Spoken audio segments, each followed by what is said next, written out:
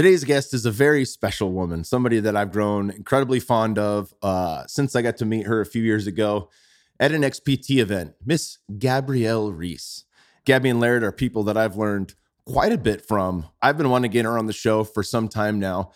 She was excellent on Joe Rogan's. We'll link to that in the show notes if you want a longer form with her. We dive quite a bit into parenting on this episode. It's something that I obviously have a personal interest in understanding because her daughters are all at different ages and they're kind of getting to the point where it's a little sticky. It's a little tough. It's not easy and there is no roadmap. So we talk all things that are good in this podcast. And I know you guys are going to dig this one. If you have questions for us, hit us up on the gram. I'll be sure to answer any and all. Just write them on a post. Don't DM me. And then support the show. There's a few ways you can support the show. One, click subscribe. That way you never miss an episode. We're cranking them out twice a week now, Mondays and Fridays. And we've got a lot of good guests coming up. Also, leave us a 5-star review. If you listen to the last Q&A, you'll remember the fact that I told you we're going to do a grand prize winner for one of those reviews. And I'm selecting this based on the words that you write about the show. I would like it to be prefaced with 1 or 2 ways the show has helped you out in life and the shit that you've learned from the show. That would be really helpful. And then I'm going to read that one when I select on Halloween one winner who will get a 30-minute Zoom call with me where I'll answer any and all questions for you via Zoom. So get them in as much as you can. That helps the show grow. And then also support our sponsors. These guys make the show possible. I'm always out on the road filming this stuff, and they help quite a bit with the cost of the show. Today's sponsors are Vital Farms. Vital Farms is right down the street from Onnit, and we've been serving Vital Farms hard-boiled eggs and butter in the Onnit Cafe for years. It's products that I've been taking on a regular basis. I always buy their eggs at Whole Foods and Sprouts. They're just a great company. They've got the highest end eggs and butter, but now they've got something else. Vital Farms ghee is a clean and versatile butter oil for every culinary need. It's made by cooking down butter to remove the water and milk solids, clarifying, I guess it's called clarified butter, which means it's lactose and casein free. So if you've had any issues with butter in the past, say you have a real dairy issue, ghee is probably the cleanest, safest form of that. And this is awesome. It's got a high smoke point, so it doesn't burn or chemically alter at high heats, making it great for frying and sauteing. You can throw it on anything. I throw it on my ribeye when I finish it off, and it's the perfect add-on to a steak. It's great if you're in ketosis, it's great if you're carnivore, and it's great if you're not and you just want to have other really high-end fats. Vital Farms pasture raising ensures its four-legged ladies are free to roam and forage open pastures on the American family farms they call home. This makes for contented cows, better butter, and now greater ghee. Look for Vital Farms ghee in a squeeze bottle exclusively at Whole Foods Market in original and Himalayan pink salt, and visit vitalfarms.com/ghee. That's vitalfarms.com/GHEE for a chance to win Onnit products and a year's supply of Vital Farms ghee for free. So buy it from their fucking website. If you don't remember to buy it from their website, get it at Whole Foods along with your other good Vital Farms eggs. These guys are the best. Hope you enjoy their product the way that I do. Also, we've got my dudes, Wabe. I searched high and low for the very best CBD product. I finally found it. It tastes phenomenal. And even though I enjoy cannabis and I enjoy the taste and smell of cannabis, one of the beautiful things about their product is that it's a full spectrum CBD. That means you get all the cannabinoids. It's got CBN, CBG, as well as CBD, under 0.3% THC. So it's non-psychoactive. You don't have to worry about popping positive on a drug test. It's incredible stuff and it tastes phenomenal. You do not taste cannabis in it. My son has taken it. My wife takes it. I take it. I have one full dropper in the morning with my coffee to help balance me out. And I have 2 or 3 at night to help me sleep. CBD has been shown to help with inflammation, anxiety, sleep, and all sorts of myriad of benefits. It is awesome. It's not the holy grail like you might read online. I know there's a lot of pushback around that stuff, but I will tell you, it is a must-have in your arsenal of supplements. So if you go to wabe.com/Kyle, that's WAAYB.com/Kyle, you'll get 10% off any and all products. They've got creams, they've got oils, they've got pills, you name it, they got it all. Check it out at wabe.com/Kyle for 10% off. And as always, onnit.com/Kyle for 10% off all supplements and food products. Again, we're running this fucking Alpha Brain Sweepstakes golden ticket, Willy Wonka jazz up until January something. I mean, we're doing this for a while. The grand prize for that is 2 fucking tickets, round trip airfare, and a stay at the Onnit House to Austin, Texas. You're going to get to train with me and Aubrey Marcus at the Onnit HQ. You'll get pampered. You'll have the nightlife. You'll do the whole damn thing in Austin with us if you win the grand prize. But guess what? Everyone's a winner. You can win all sorts of shit. Just check it out at onnit.com/Kyle and buy a 30 count or 90 count bottle of Alpha Brain to enter and get 10% off as well. Onnit.com/Kyle and get a 30 count or 90 count bottle of Alpha Brain. I hope you guys enjoy this show with Gabby Reece. She is just a phenomenal, phenomenal human being. Hit me up with any questions you have on Instagram or Twitter, and I'll be sure to get back to you. Enjoy the show, and thank you. Perfecto. We're here in Gabby and Laird's house. Finally. You look healthier than ever. I feel healthier than ever, other than Montezuma's Revenge. I know, but that's even somehow working for you. Yeah. Forced cleanse. I still have a good glow. Yeah. No, you do. I was thinking that when you walked up, I was like, because sometimes like when people train, especially it feels more at times men, it's like this idea of like, I'm going to get bigger and bigger and bigger. And you've done all that. And then, you know, with your career and everything. And then I was like, I wonder if you feel different, better. Is it unusual? Like, because you have sort of changed your physique and gotten, you know, a little more compact, leaner. It's probably a lot less to carry around, nicer on the joints, things like that. But I wondered, like, as a guy and as a big guy, what that was like. And I'm not trying to interview you, but when you walked up, I was like, go back and forth. I was like, how's Kyle right now? Like, just, you know, that's a different kind of transformation. No doubt. I think, well, that came to me actually in a mushroom ceremony to soften myself. Interesting. And not like turn into a fat slob who sat around all day, but just, you know, the concept that if I'm physically tight, then I'm emotionally and mentally tight as well. So if I'm really stiff from powerlifting and jiu-jitsu, my world becomes that. I see the world through that lens of everything stiff and tight, and I'm less flowy. I'm more like an oak instead of a willow.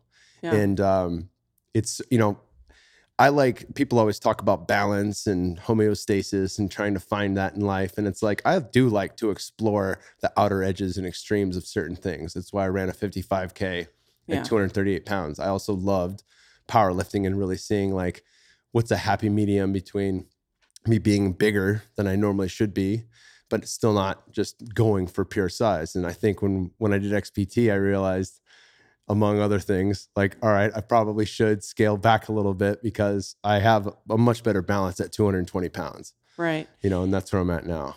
You know, when they talk about like, oh, masculinity, sometimes size is this weird representation of like, I'm more masculine, but in ways like the notion of real masculinity is like, obviously, first of all, you as the person, but then this idea, like maybe you're even more highly functional, which maybe if we were in a time of stuff was going on, you'd have to be that diverse, and that would really be masculine.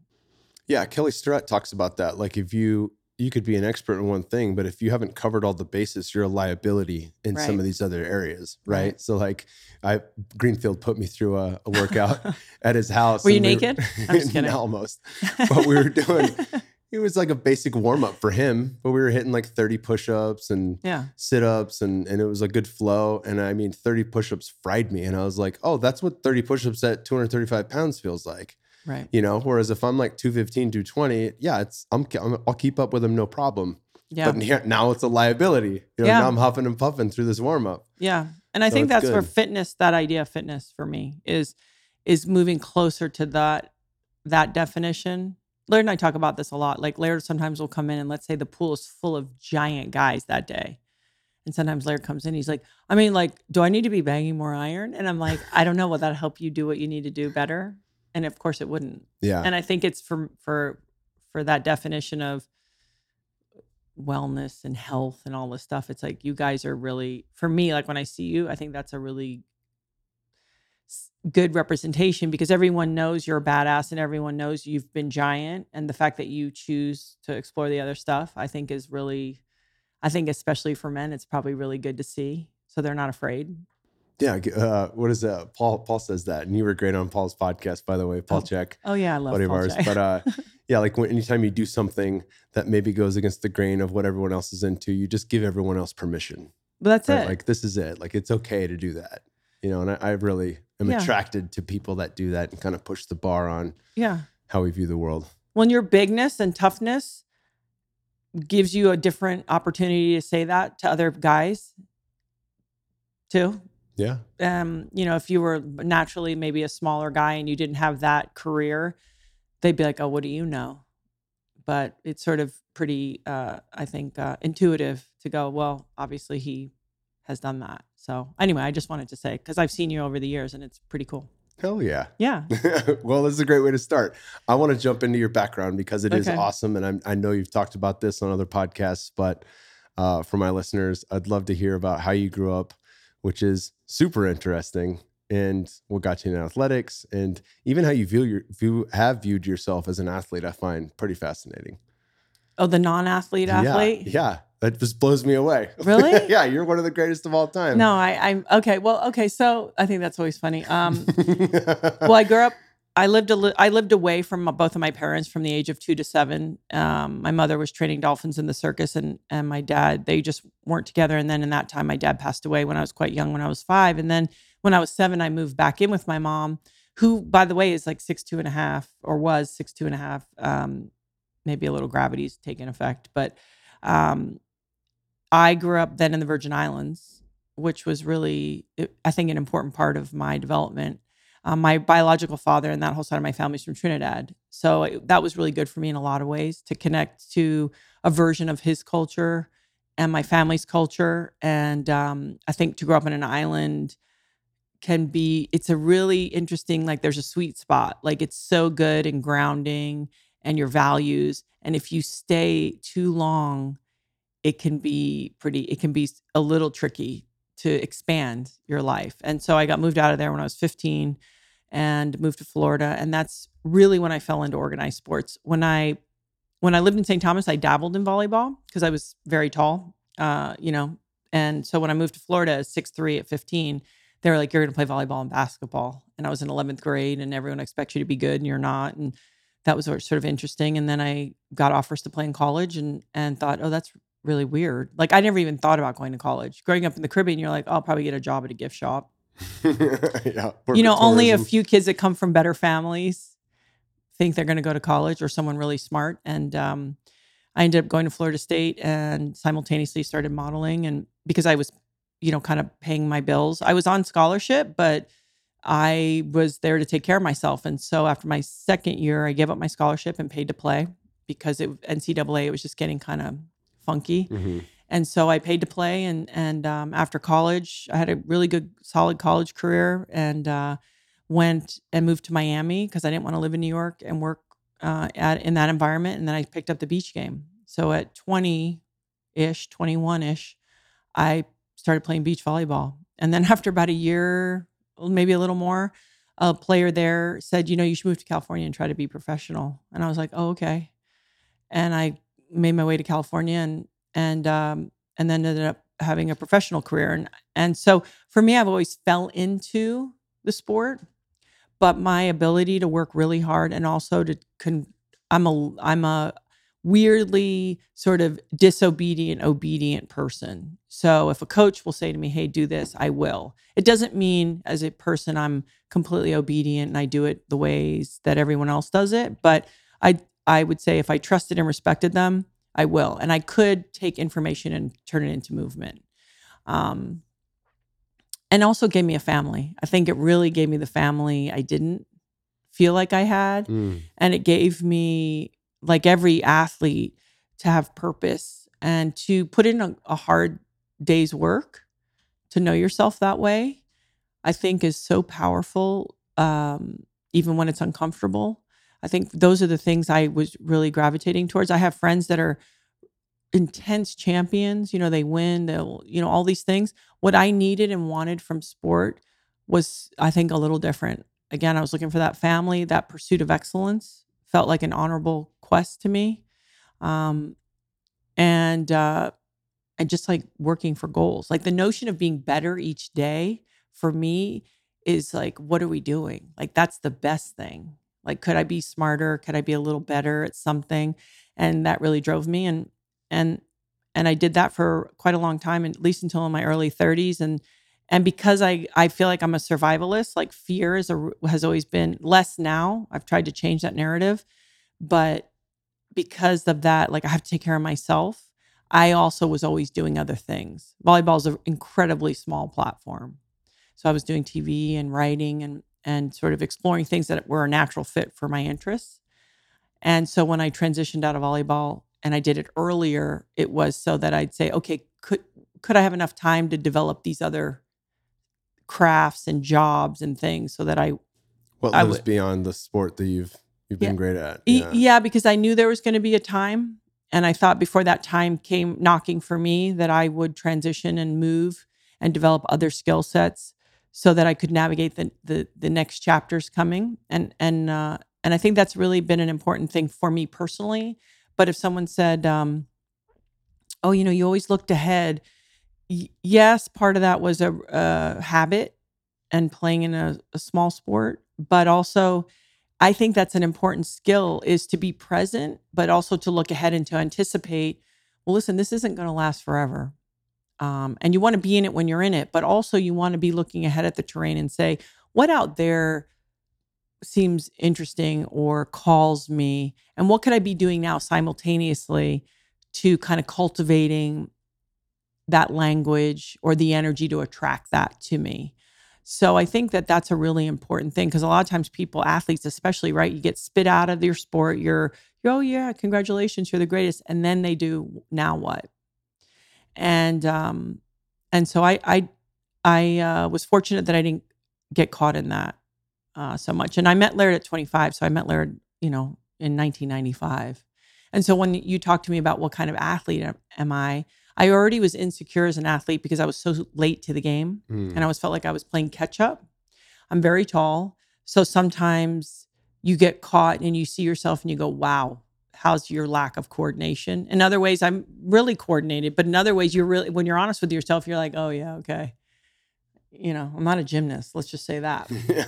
And then you live with someone like him who is, sort of beyond exceptional as an athlete and as a person who has a relationship with discomfort and kind of has a pretty good balance of power, endurance, and flexibility.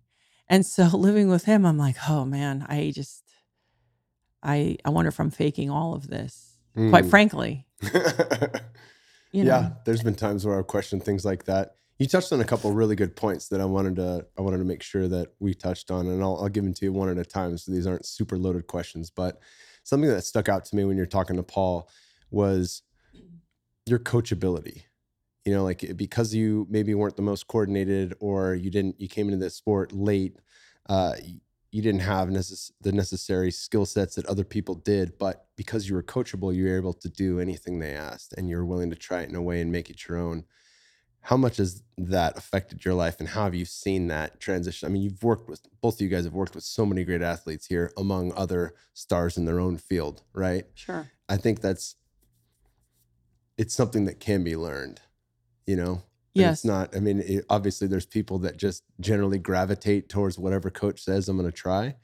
That's a big one, right? So okay, so that's sort of two-pronged.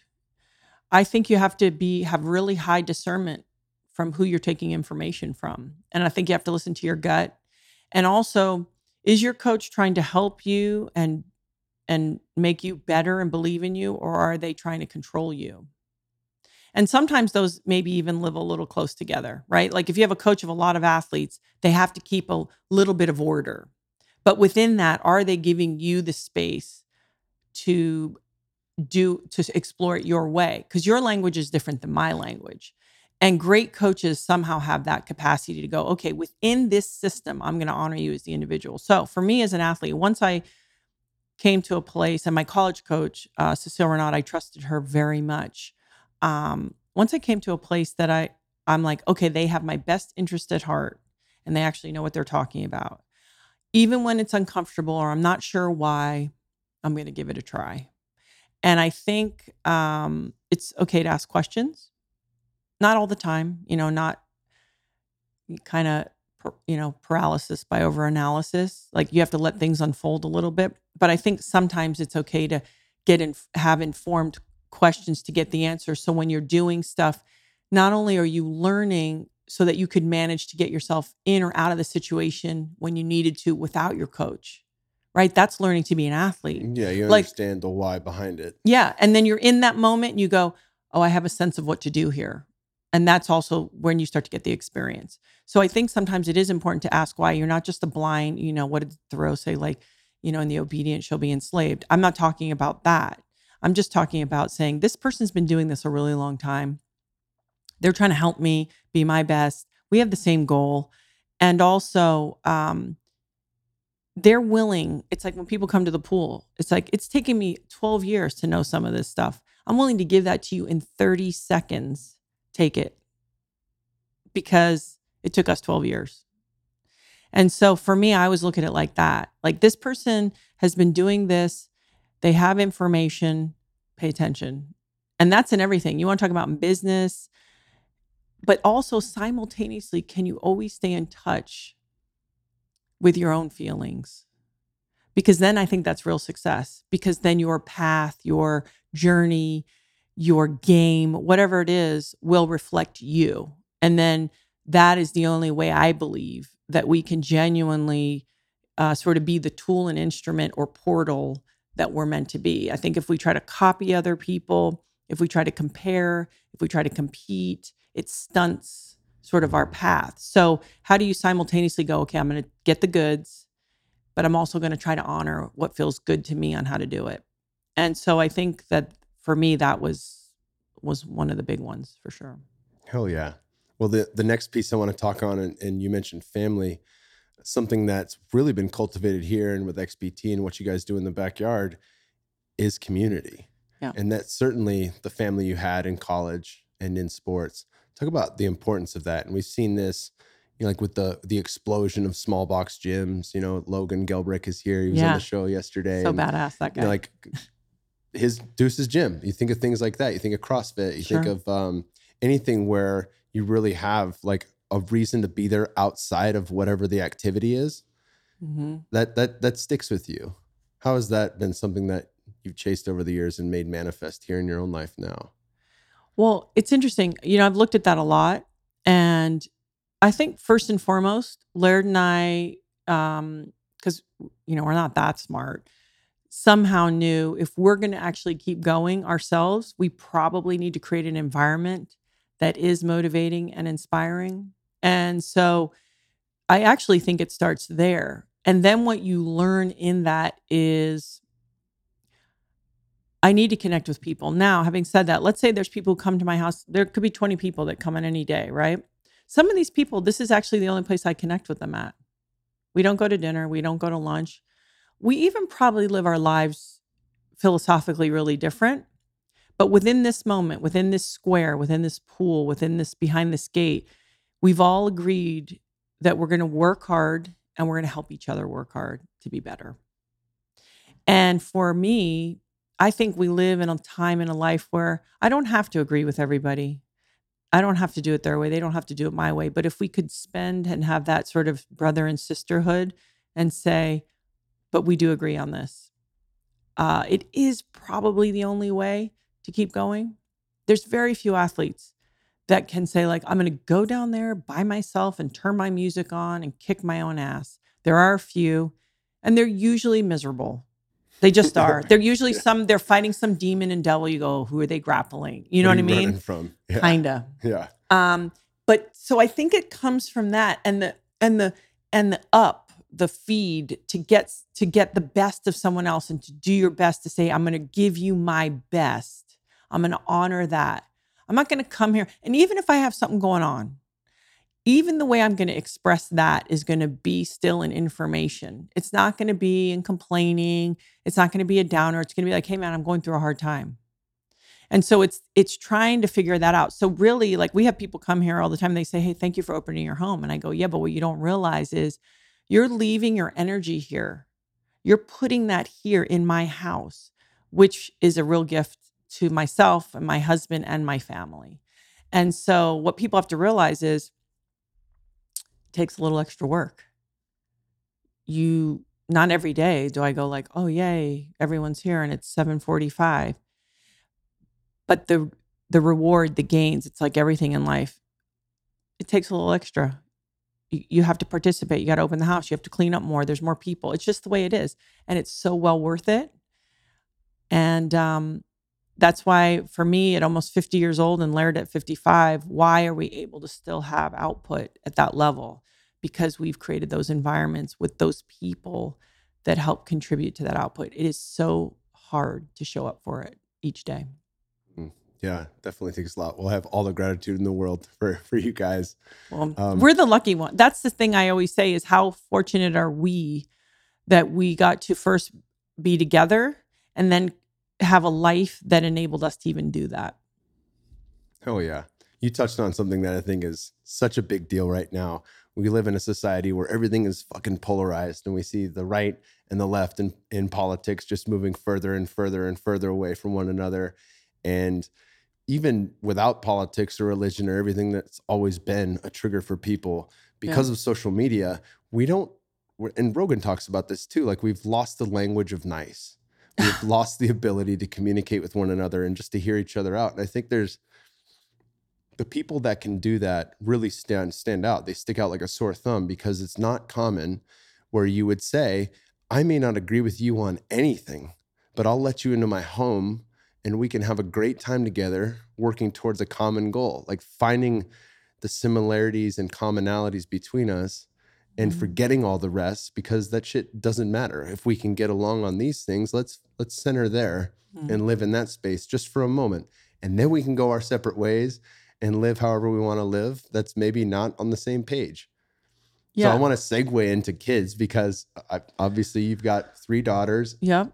You guys are great parents. We have a little guy that just turned 4. I know, Bear. And I think that's such an exciting thing to be able to show them that, to be the living example. And that's the best way we teach anyone, is to live through example. But that example of you can get along with other people if you find commonality and similarities.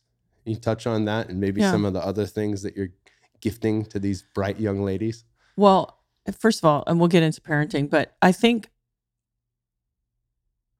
the notion of honoring everybody where they're at, sort of having the thought that everyone really is doing the best that they can, whether you agree with it or understand it or not. I think if you can create space, like you said, and connect on something, there's opportunity there to not only understand what they're thinking and feeling greater, but it also helps you crystallize your own thoughts and feelings. Like, why do I believe what I believe? And also being open to, I could see it that way. I think it's really important. And you have to make a really diligent effort. I mean, that's the thing. As every year goes by, and especially if you've had anything work for you, it gets harder and harder to go, well, let me look at that and see if I could do it different. Because why would you? And so I think for both Laird and I, and Laird in different ways is actually better at this than I am, is staying open. It's this, again, it goes back even to the thing we were talking about, where I'm always going to trust myself because I have to start from that point. But that also gives me the stillness and the ability to really hear what you're saying, because it doesn't threaten me. I'm not threatened. I don't have to agree. I don't have to analyze. Yeah, you know yourself, and something that you talked about with Paul Chek was you've done the work to not be identified with your ego or with whatever it is that you've accomplished or any of these things. And that kind of gives you the purview to trust what you have inside and who you are, but also to not be attached to ideas and beliefs and the way you've lived in the past. Right. Because it's all kind of smoke anyway. Right. It's just, it's like, how much am I going to put on things that, first of all, don't even exist anymore? And I'm only here for a split second. And is it me? Is it really, am I sitting here? Are you really sitting here? Like, I don't know. And so if it's to allow people, and there's days like guys come in and I'm like, this bugger, like I'm not in love with this guy, but I still can be loving. I can still be like, I can give you that space and send you only positivity. And actually what I've started to do in the last year is the more people provoke me, I'm like, I need to send them love so I can liberate myself from this heavy feeling, because I can be really intense about my opinions. Believe me, they come up automatically. And I'm like, wow, like it's pretty it's not good. I'm so like, oh, this is good and bad and all these things that I like to put everything in their buckets. And it's like, no, are you going to be beholden to those emotions, or just send them love and realize like they are doing the best that they can? But here, when we agree that we're trying to care for ourselves and at least get the vessel dialed enough to help so that the brain can make better decisions and help the spirit give a better house for the spirit to be more kind and less fearful. I'm all for that. And so there's an exchange of information. There's like, you can look over and be like, wow, that guy's going hard today. I can go hard. And so it's all those exchanges that are so powerful. And also realizing too, so when someone pointed out to me, like when someone's saying something, I mean, short of like something really morally wrong, which we all know what those are. And I'm not talking about politics. I'm talking about like moral issues that are not right. When you are triggered by so many things, you do have to go back to yourself and say, what is going on with me that I am so triggered by this person's opinion or their choice? If really it's not hurting anyone. It's just the way that they see it and the way they want to. And so I think that has been a really sort of good reminder for me. It's like, I'm not going to walk around getting triggered by stuff. And if I am, then I have an issue. Like with my kids, like my kids could say something to me, and if I have a real reaction, I'm like, oh, because it's either close to something uncomfortable that I don't want to deal with, or it's something I'm insecure about, or it's something I think they might even be right. How about that idea?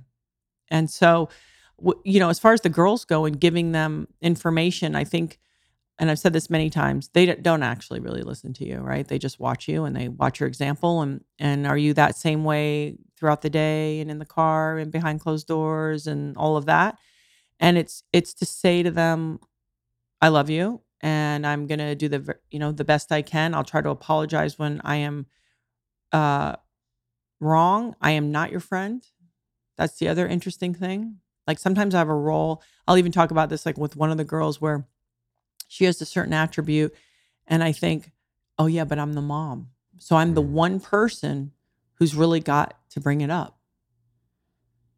And everyone's like, oh, they'll figure it out. And it's like, I totally agree with you, but I'm the mom.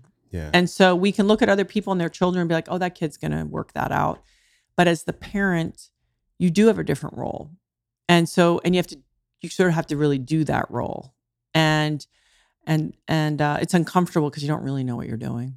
I mean, I've been a parent for almost 23 years and I don't know more. I just know more about what I don't know, and also the surrendering.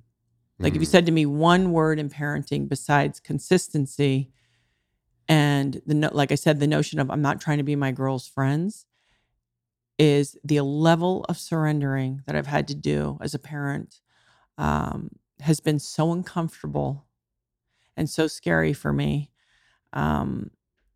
especially given my own background. I think when we feel that we've had a real deficit, that our parents didn't parent us, we overcompensate and we do all these things. And it's tricky. It's been really tricky and eye-opening for me to do that. Because in parenting, right, you think, well, I'll do all these right things and I'll avoid all these other things and they're going to turn out this way. And then they're going to say, good job, mom. I love you. You did your job. And it doesn't really, I don't think it really happens that way. Yeah. I mean, there's no script, there's no playbook. And then I think we try to apply that to all things in life where we're like, I'm going to do it this way and I'm going to have all my ducks in a row and this is what it looks like, the light at the end of the tunnel.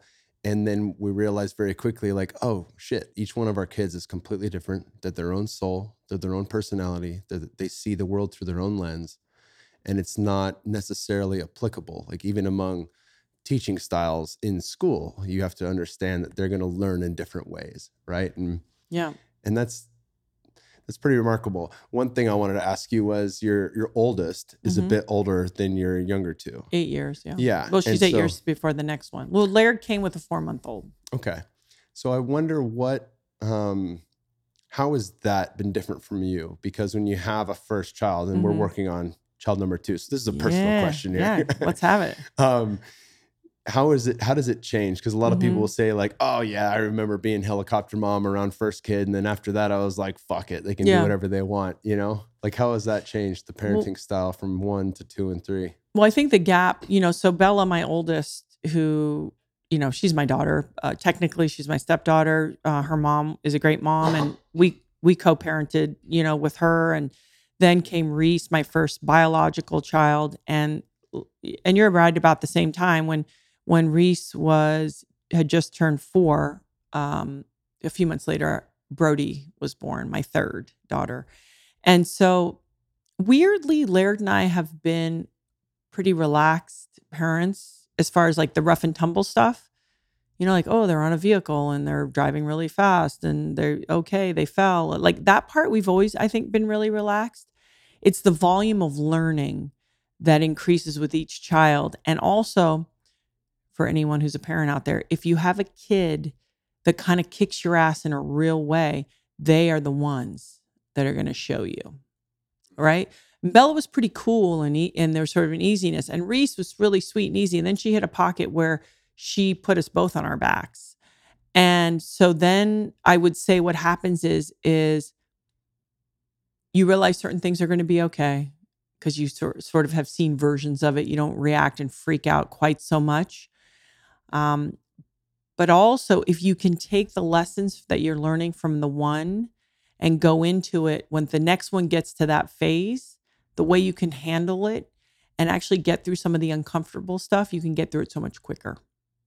I had a thing where sometimes I'm super literally minded. So if you tell me something, I'm so literal that I'm like, well, that must be how Kyle feels. And let's say you have a child who's going through a transition, like puberty, for example. They say a lot of stuff. And so as a parent, what I would say is maybe don't take it all. Yeah, that's one of the 4 agreements. Don't take it personally. Well, you never take it personal. But even what they're saying doesn't mean that that's going to be how that they live their whole life. And so, for example, I have a woman I've talked with, and let's say I'll give you a scenario where I'm like, well, she said she did this, and it's all these things that you don't want.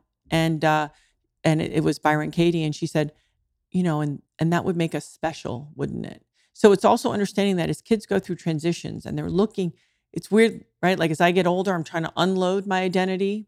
But when kids come in through puberty, they have to create an identity. They do. And so within that, they try in a bunch of stuff. And as a parent, it's really scary because you go, is this who she's going to be now or he's going to be? Is this what this is how they're going to believe, or this is how they're going to go into relationships? And it's not. And so if you ask me the difference from stage to stage to stage, it's just through each one, you learn that surrender if you're willing and you want to make your life easier. You kind of go, oh, you're in that phase. Because older women will say that, oh, the phases, like, oh, they're not sleeping. Oh, they're saying no to everything. Oh, it's like they're in that phase. And I remember my mom saying that to me all the time, or saying that to my dad about me. Really? Yeah. It's just a phase, Rick. She'd say that to my dad, and I'd be like, really? Fuck is a phase? Yeah, they know. She's smart. That's probably, is your mom like not have a head full of gray hair right now? Like, is she doing pretty good? She's doing good. Yeah, you know what I'm saying? Good. She's still with it for sure. You almost have to like protect yourself because you love your kids so much that to watch them go through all the phases, sometimes if you lean in too much to it, you'll drive yourself crazy. You will. You just will.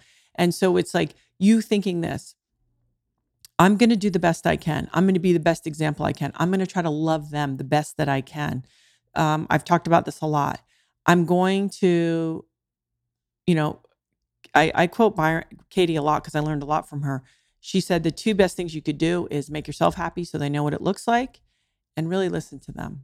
What does that mean? They tell you stuff. Don't try to fix it. Don't try to rationalize it for them. Don't try to put it in a box nice and neat for them. Just listen. The best thing I ever learned to say was, wow, that must have been really hard. Was it really hard? It seemed to be for them. Is it really hard in the grand scheme of all of life and my life's experience? Maybe not. Wow, that must have been really hard. Oh, wow, I could see why you feel that way. Those things have been really important for me as a literal listener. Because I could be like, well, why would you not? No, forget it. Yeah, let me fix this real quick. Don't fix anything. So uncomfortable. And then having that faith, that belief that your child, with your love, support, and positive boundaries, I'm not talking about freewheeling, yeehaw, they're going to find their way. And if you think you're going to control it, will it, you won't. Because on the other side of that, if you do control it and the reins are so tight, then they're 18 and now they're going to move out of your house and go to college and try to navigate it. It's almost better that when they start at 11 or 12-ish, you say, okay, here we go. Some kids, it's 2 years. Some it's 4. Some it's, it takes a little longer. And that belief. And Laird has said to me many times, sometimes like it's gotten heavy a couple times, I'll tell you. And he's like, oh my God, just make it to 25. And in a way, because we think, oh, they should be a doctor and they should be a professional and they should have this life. Screw it. Just survive. Just make it. And if they could find their voice and their own passion and their sense of self in that interim, that'd be awesome. But some days it's like literally, we've been there. Like, just stay around. Yeah. Because they go heavy. And these kids, what they grew up in, and the fact that even like self-harm and suicide and all these things are really like become a real option. When you get into that stuff, and hopefully people don't have to, then it gets real clear. It'd be like going to war and being like, my interior of my car is dirty. It's like, oh, fuck off. You know what I'm saying? Like at a certain point, when you really get down into the teeth, it's like, oh, okay, it's all real clear right now. I'm not worried about that. Your clothes that are on the floor. Like, let's stay focused on what's important. And somehow if you can learn those lessons and take that in your day-to-day BS, it makes it more fluid. Yeah. You talked to me before the podcast about how hard it was to let Reese go and walk her own path. And it reminded me of a book called Iron John by Robert Bly. And I've talked a little bit about it on the podcast before. I think it's a great book for men, but it also applies to all people in general. But our children grow in mom. Yeah. They're attached to mom. And in the tribal setting, oftentimes when you had the coming of age ceremony or the rite of passage, what would happen? The kids would be taken from the parents, even the dad, and they'd be with all the elders, the aunties, the uncles, and they'd go through whatever ceremony they were going to go through, whether that involved plants or some type of physically harmful thing or rigorous activity.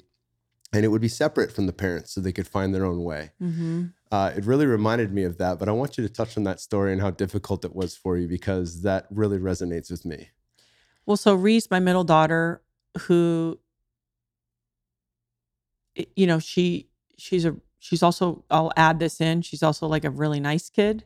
So it's sort of like easy to be around her, if that makes sense. Like I was not such a nice kid. So it was probably like, haha, bye, And so she decided last year, hey, I think she had gone through some stuff for a couple of years. And she sort of looked at her own life and said, I would like to, pursue tennis and try to accelerate my growth and learning and all this.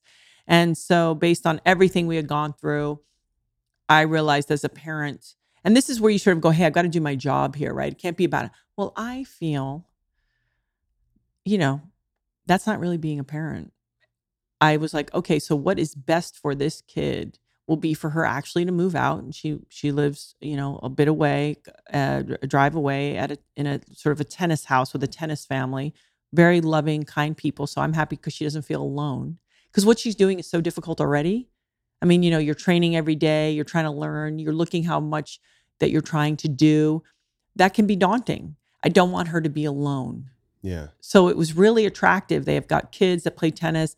They're very kind people. But she moved out 2 years earlier than I sort of was mentally programmed or ready for that to happen. But again, we talked about being human and adapting and all of these things. Well, it's like, here's my opportunity to show if I'm resilient or if I'm able to pivot and say, okay, let's look at where we are now. And it did feel sad because I felt like, oh, that type of dynamic with her got cut short. My mothering of her. But if I'm going to be her mother, then I have to say, well, what launching pad can we create for Reese to get to the good stuff? for Reese, by Reese's idea. And and it still makes me sad. Like, she was here last night. You saw her today, but sometimes she's not here, like for a week at a time or more. But I have to be reminded of what my job is. And that would be the good time to do it. So it's been really good. She's become, I don't know if you remember, I don't know when the last time you've seen her, but even in the last few months, she's more vibrant. I can tell she feels so good about herself and her path and the work she's doing. And I know it's hard, and I know she's beat up, and she's thriving. And between us, I could really care less if Reese plays tennis in college or at all. But if this is going to provide her that platform to get her through this time of transition that can be very uncomfortable and also a little bit dangerous for certain types of people, great.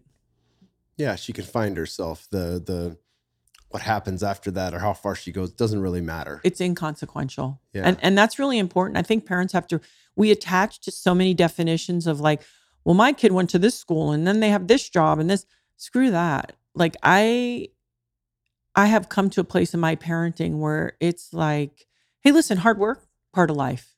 No way around it. Okay. Telling the truth, important.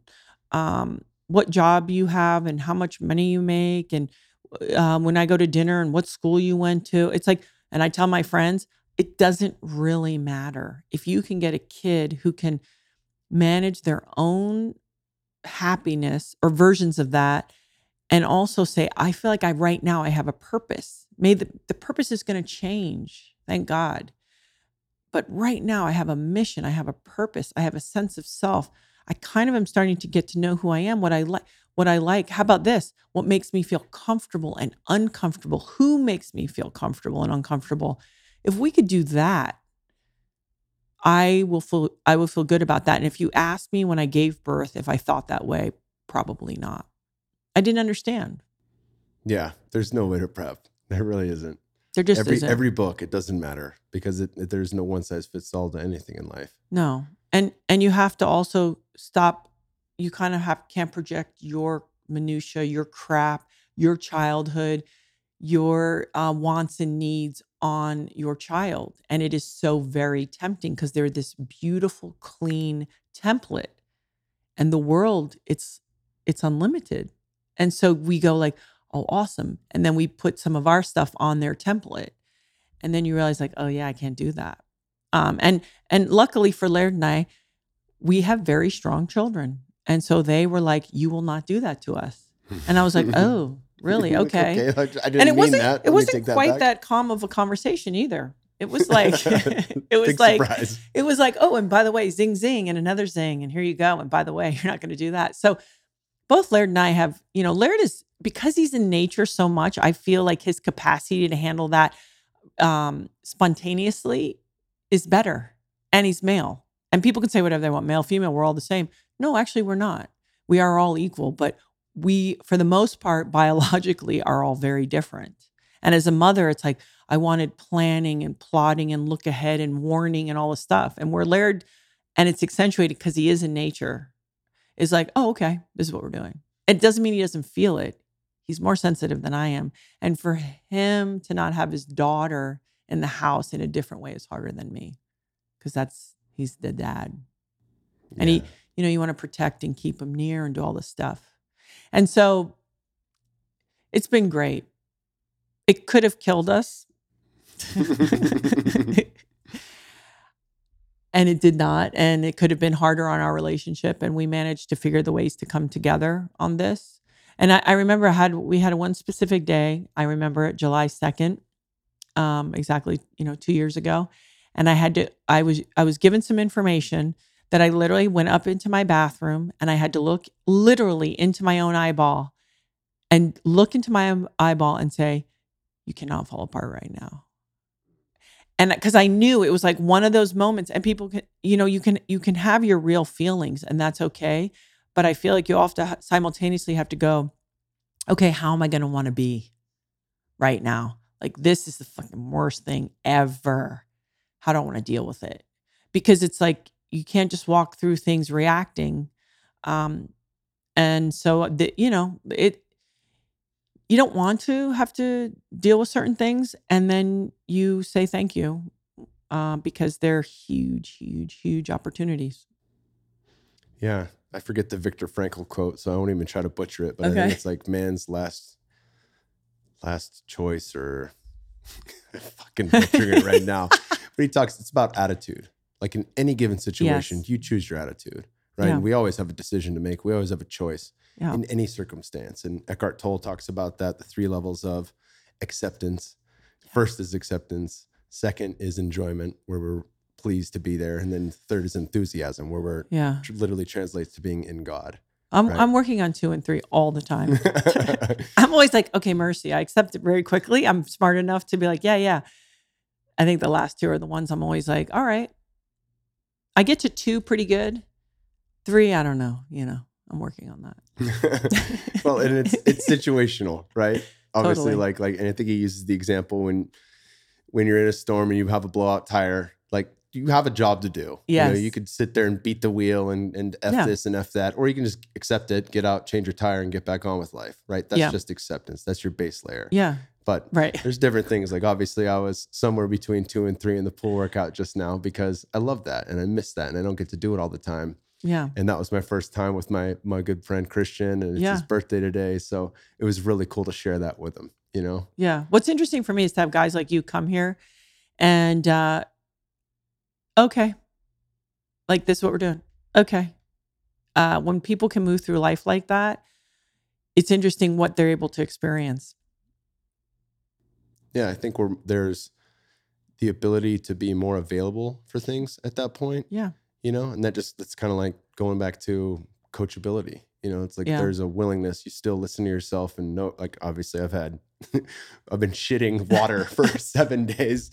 So I knew I couldn't do the full workout, but yeah, I'm going to get in the cold tub. I'm going to get in the sauna. I'll do a few rounds there and then I'll get in the pool and see what I can do. And it's always a pleasure being here.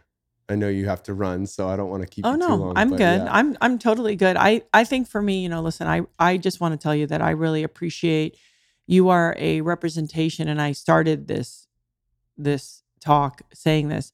You are to a lot of people a representation of sort of a hyper masculinity, if you will, and I even think like you guys have this weird like little boys club and like Joe and all these guys like super masculine, but like asking the questions and willing to sort of say, okay, I'll listen to your side. And even, you and Natasha like coming together, like I feel like her influence on you feels very evident to me. No doubt. Yes. But this for me is a great example of like if you enter any relationship, a friendship, and maybe even more importantly, a relationship with a partner, is the representation of each person is making themselves better. Each person is trying to encourage and support the other person being better. What you see people like when I see you two together, each person becoming bigger and better in the dynamic, not smaller and worse. And so I just think that in this time, and by the way, right, they talk about all the time, like the science on, it's never been a better time. Like if we could remind everybody, it's actually never been a better time, a safer time. If people went into things that way, they'd be surprised. And it goes back to, does it take a little more effort? It does.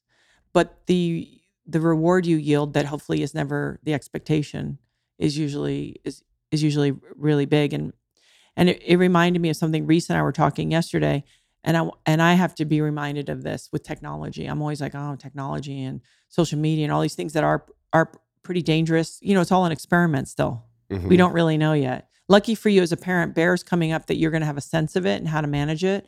Like we didn't know, was like, oh my God, that's ruining their happiness. Okay. The other side is for us also to keep looking at the younger group because we think they're not paying attention, they're distracted, and they are a lot of those things.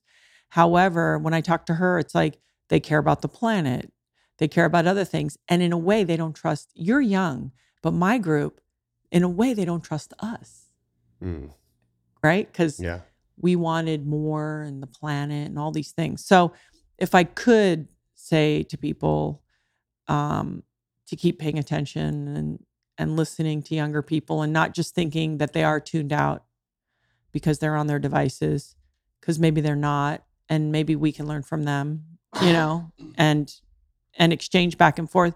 But also to go back to the point with you is, and I felt this way a lot, love is the ultimate.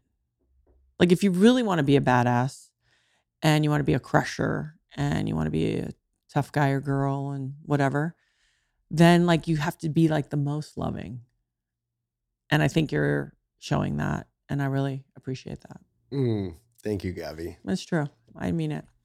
Thank you so much. Okay. This has been excellent. Excuse me, I'm getting a tickle here.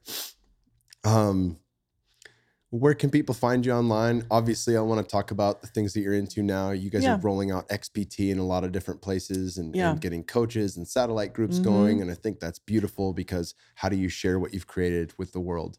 So I want you to touch on that. Well, you train with Mark Roberts today, who's one of our top 2 guys. PJ and Mark are the guys who teach everybody. So we have certifications. The pool certifications are really hard to get. They don't just give those out. Yeah. No, those are hard. Like they're pretty hard to get because you have to really be responsible. And there's a breathing app. So xptlife.com. And the whole thing around XPT is this. We always say, we hope what we're showing you now is different than what we would show you in a year, because we only know what we know today. And hopefully we'll know more in a year's time. And it's not to be a moving target. I mean, getting to bed and being hydrated and certain things are always going to be important. But just the notion of each person within the movement says, well, I would like to be vegan, or I eat animal protein, or this makes me, I prefer to move this way and that way. It's actually just trying to get people to sort of ask those questions of themselves and dedicate time to understanding that. And, Laird always says there's only one first day, which is something I really appreciate. So it's the willingness to try new things, like you were saying. And so they can go to XPT Life and there's the breathing. And we always, encourage people to have heat and ice kind of gatherings at their place. So if one person has room or can afford to have a sauna, people come and maybe they do the freezer, or they just, that's what I got in the garage. Just have a freezer, because this idea of just once in a while coming together, that's all, just connect and not being ooey gooey about it, just get together and sort of check in with other people and feel like if I needed somebody, I'd have someone to talk to. And so for me, that's what XPT means. And like they're doing, very well with all their certs and things like that. And it was never our goal. It's just, we were doing it so long. And Jennifer, who basically runs XPT and has been my friend a really long time, was like, you have to do this. And I was like, I really don't want to. Like, what are we going to show people? But it's really worked out, and it gives back as much to Laird and I as it does to the people who participate, because to watch people go through things that are uncomfortable and they can do it and they didn't think they could do it, it's pretty freaking great. It's like, like they're afraid of the ice and they get in, they breathe their way right through it. Because it's also, again, it goes back to, I'm reminded, oh yeah, I can live like that too. Because I don't wake up each day with 100% confidence. I'm questioning things all the time. I'm questioning myself. I'm questioning everything because I'm a human. For sure. I love it, Gabby. Thank you so much for coming on the show. Yeah. And come again when Laird's here. Most definitely. I'm going to circle back. Okay. Hell yeah. Well, we'll be out in October. So I look forward to coming by. Yeah, we'll set it up. Awesome. Okay. Thank you so much. And we'll link to everything in the show notes. Yeah. Promotion. People find you if they want to find you, right? We'll make it easy on them. Thank you, Gabby. Thank you. Thank you guys for tuning in this one with my lady, Gabby Reece. Just an incredible person. I'm going to be getting Laird Hamilton coming up, her hubby coming up here in October. So I'm super excited for that. I'll be back out at Malibu at their place doing some training and getting some podcasts. So really looking forward to that one. You got questions? Hopefully I got answers. Hit me up on the gram with your questions. And remember, 10% off all supplements and food products at onnit.com/Kyle. Thank you guys for tuning in. I love y'all, and we'll see you next week.